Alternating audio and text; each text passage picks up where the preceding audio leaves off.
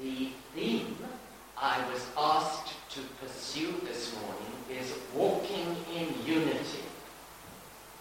And as you who have been looking at Paul's letter to the Ephesians will have discovered, it's so full of material, so dense and so condensed, that it's really quite difficult to sort out a single theme.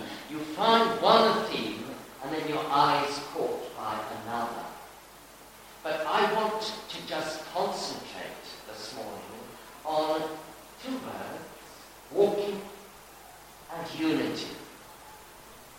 And the passage that I read a few moments ago about unity is expressed in that 4th chapter of Paul's letter to the Ephesians in a very remarkable way.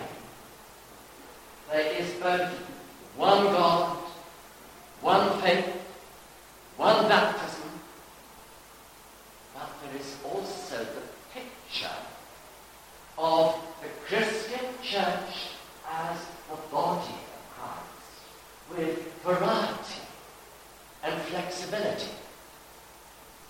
And you will all remember, of course, that Paul uses the same image for the body of Christ in 1 Corinthians 2, and says that all of us are different. We are not uniform.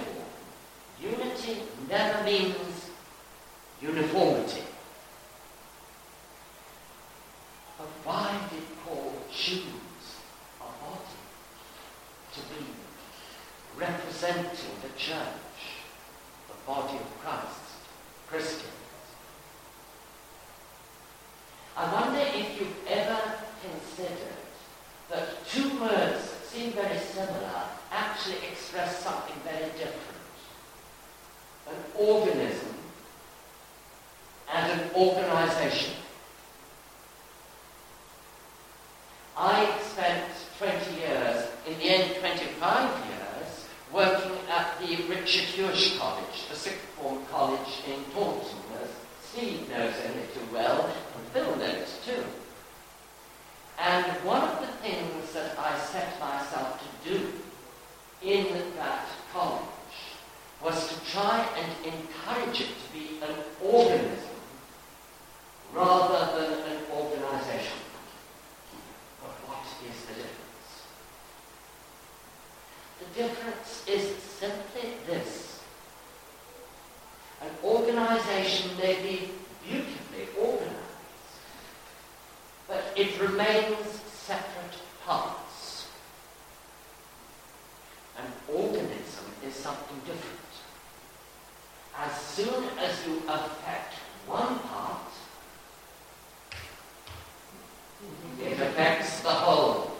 And I know that only too well. You can't avoid rejoicing with those who rejoice and weeping with those that weep. An organism is a real community. And so when Paul chose to express the unity of Christians as being the body of Christ, an organism, he was expressing a very real truth for us all. You cannot affect one part of the church or one individual Christian without affecting all. And that is the vision of unity that we carry with us ever since the time of St. Paul. Of course, Christ is the head. Jesus is the cornerstone. And yet, we are linked one to another in a way so that we are all linked together. What affects one affects all. And that is the little message I brought to you this morning about unity. But there is also walking in unity. Walking. And I know I'm not a good advertisement for it at the moment, but believe me, I love walking. I love running too. I hope to get back.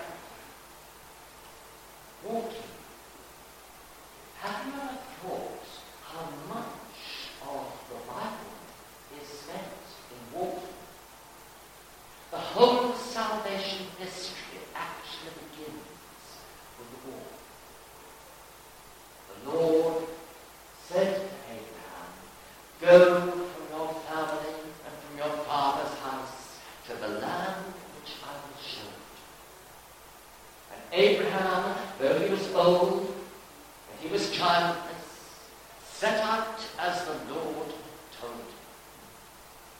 That's how the story of salvation history all begins, with a walk into the unknown, as every good walk shall be.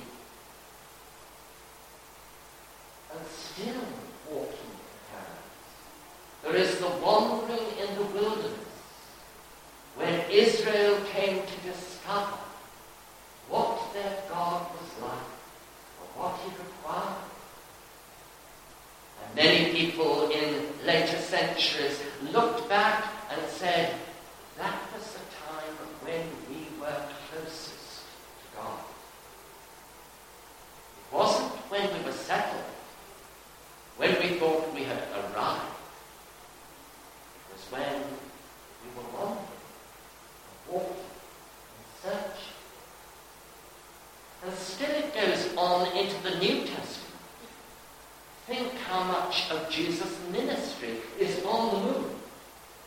If you look in Luke's Gospel, you'll discover, for instance, that I think it's about chapter 9, verse 50 or 53, it says that Jesus set his face to go up to Jerusalem.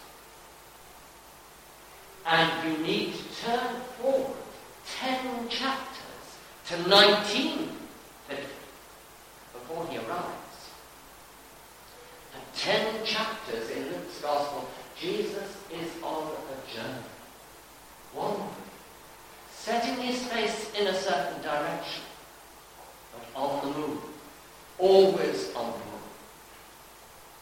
And the writer of the letter to the Hebrews picks up this same point for us all. And he reminds us that Abraham and the others always saw themselves as strangers and wanderers and pilgrims on the earth.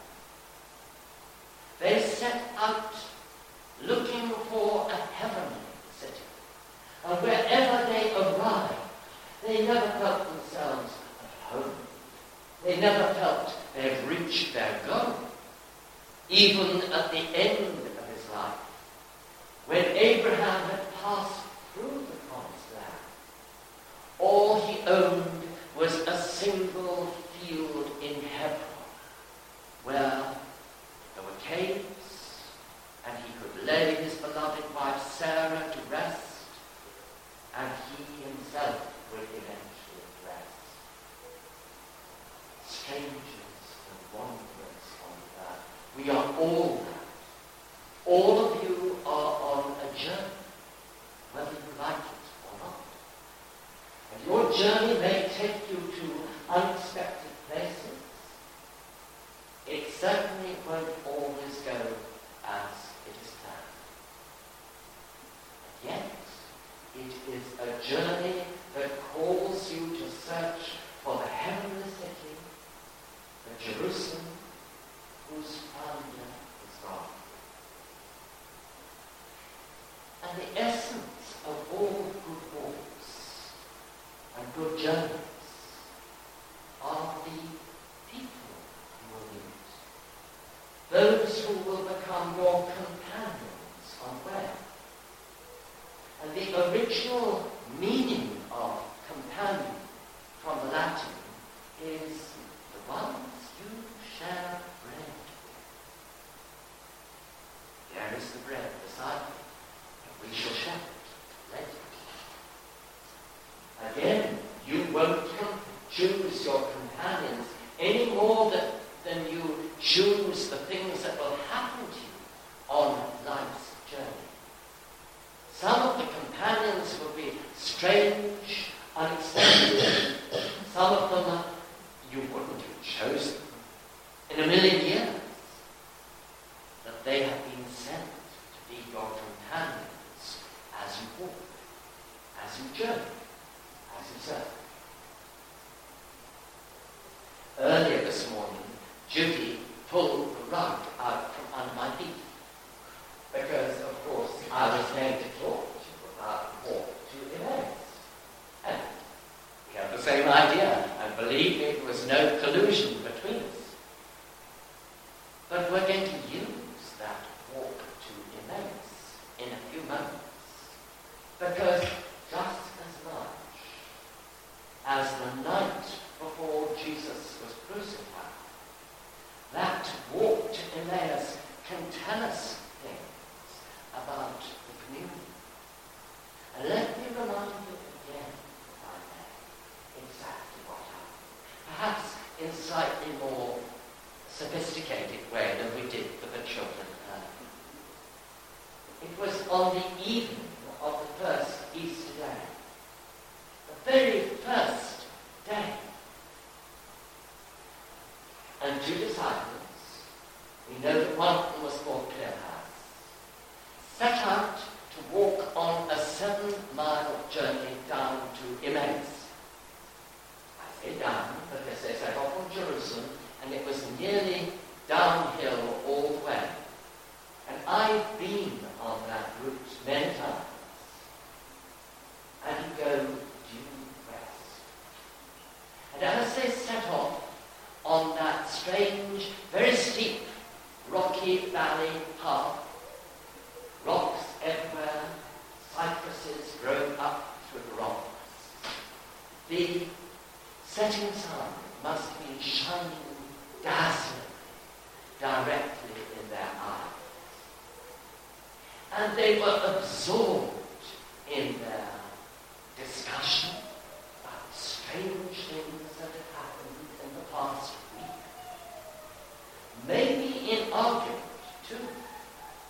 Because on life's journey and in life's walking, sometimes we will disagree with the people who are sent to accompany us. Maybe they were arguing so fiercely that they hardly noticed when they were joined by a third person. And here, may I make a slight detour. T.S. Eliot, in his poem Four Quartets, quotes Shackleton in his Antarctic expedition. Many of you will know the story, how for 6 months they were marooned in the Antarctic. And at last, Shackleton, with 2 others, set off in a small boat to try and fetch help. And they landed on a southern Atlantic island. I think it was Georgia, but I'm not sure. And they had to trek across the island, malnourished as they were, ill-equipped to try and find help. And according to the account of those men, the 3, they suffered from a shared hallucination as they went, that there was always one more member of their party than could actually count. One more member of their party than could actually count it. The one who joined those 2 disciples on the walk to Emmaus. The one who faced in shadow. The one unrecognized.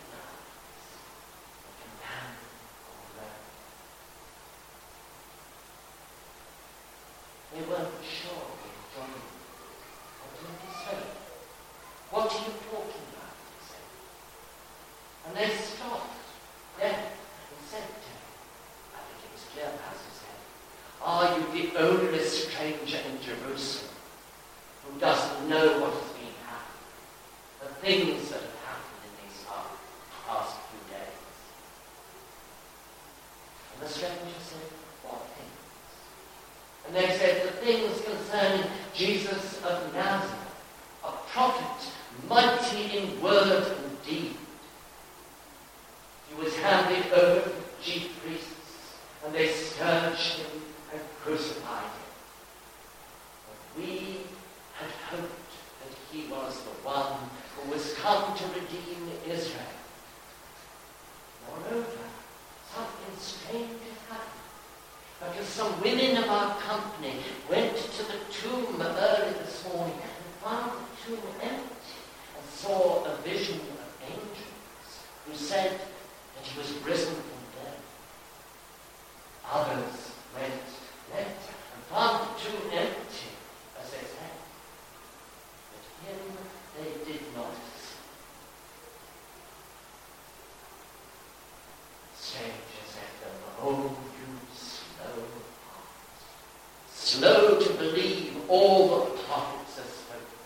Was it not necessary that the Messiah, the Christ, should rise from the dead after he had suffered?" But he went on to explain to them how it was all foretold in the prophets. And by and by they came to Emmaus. They came to their destination, and he made as if he would have gone further. But they said to him, "The day is nearly over, the night is at hand. Remain with us." And mentioning that he shared the meal with them in the inn at Emmaus. And still they didn't recognize him. Till in a gesture so characteristic of Jesus, he took the bread and blessed it, broke it. Their eyes were opened and they recognized him, and he vanished out of their sight. They set out that same hour, stumbling back up those steep 7 rocky miles, excited, saying to one another, "Did not our hearts burn within us as he talked with us on the road?" And they arrived, found the others in the upper room, and said to them, "We have seen the Lord." And they told them how he was made known to in breaking bread. It is a story for all of us. It is a story both of a happening on that first feast day and of something that happens and will continue to happen in all your lives as you pass on life's journey. When least expected, when you most need him, Jesus will be there, perhaps as your unrecognized companion. Perhaps you will recognize him in breaking the bread. Perhaps you will never know till long after. But as we search, all of us, for that heavenly city, the New Jerusalem, as we pass through life as strangers and pilgrims on this beautiful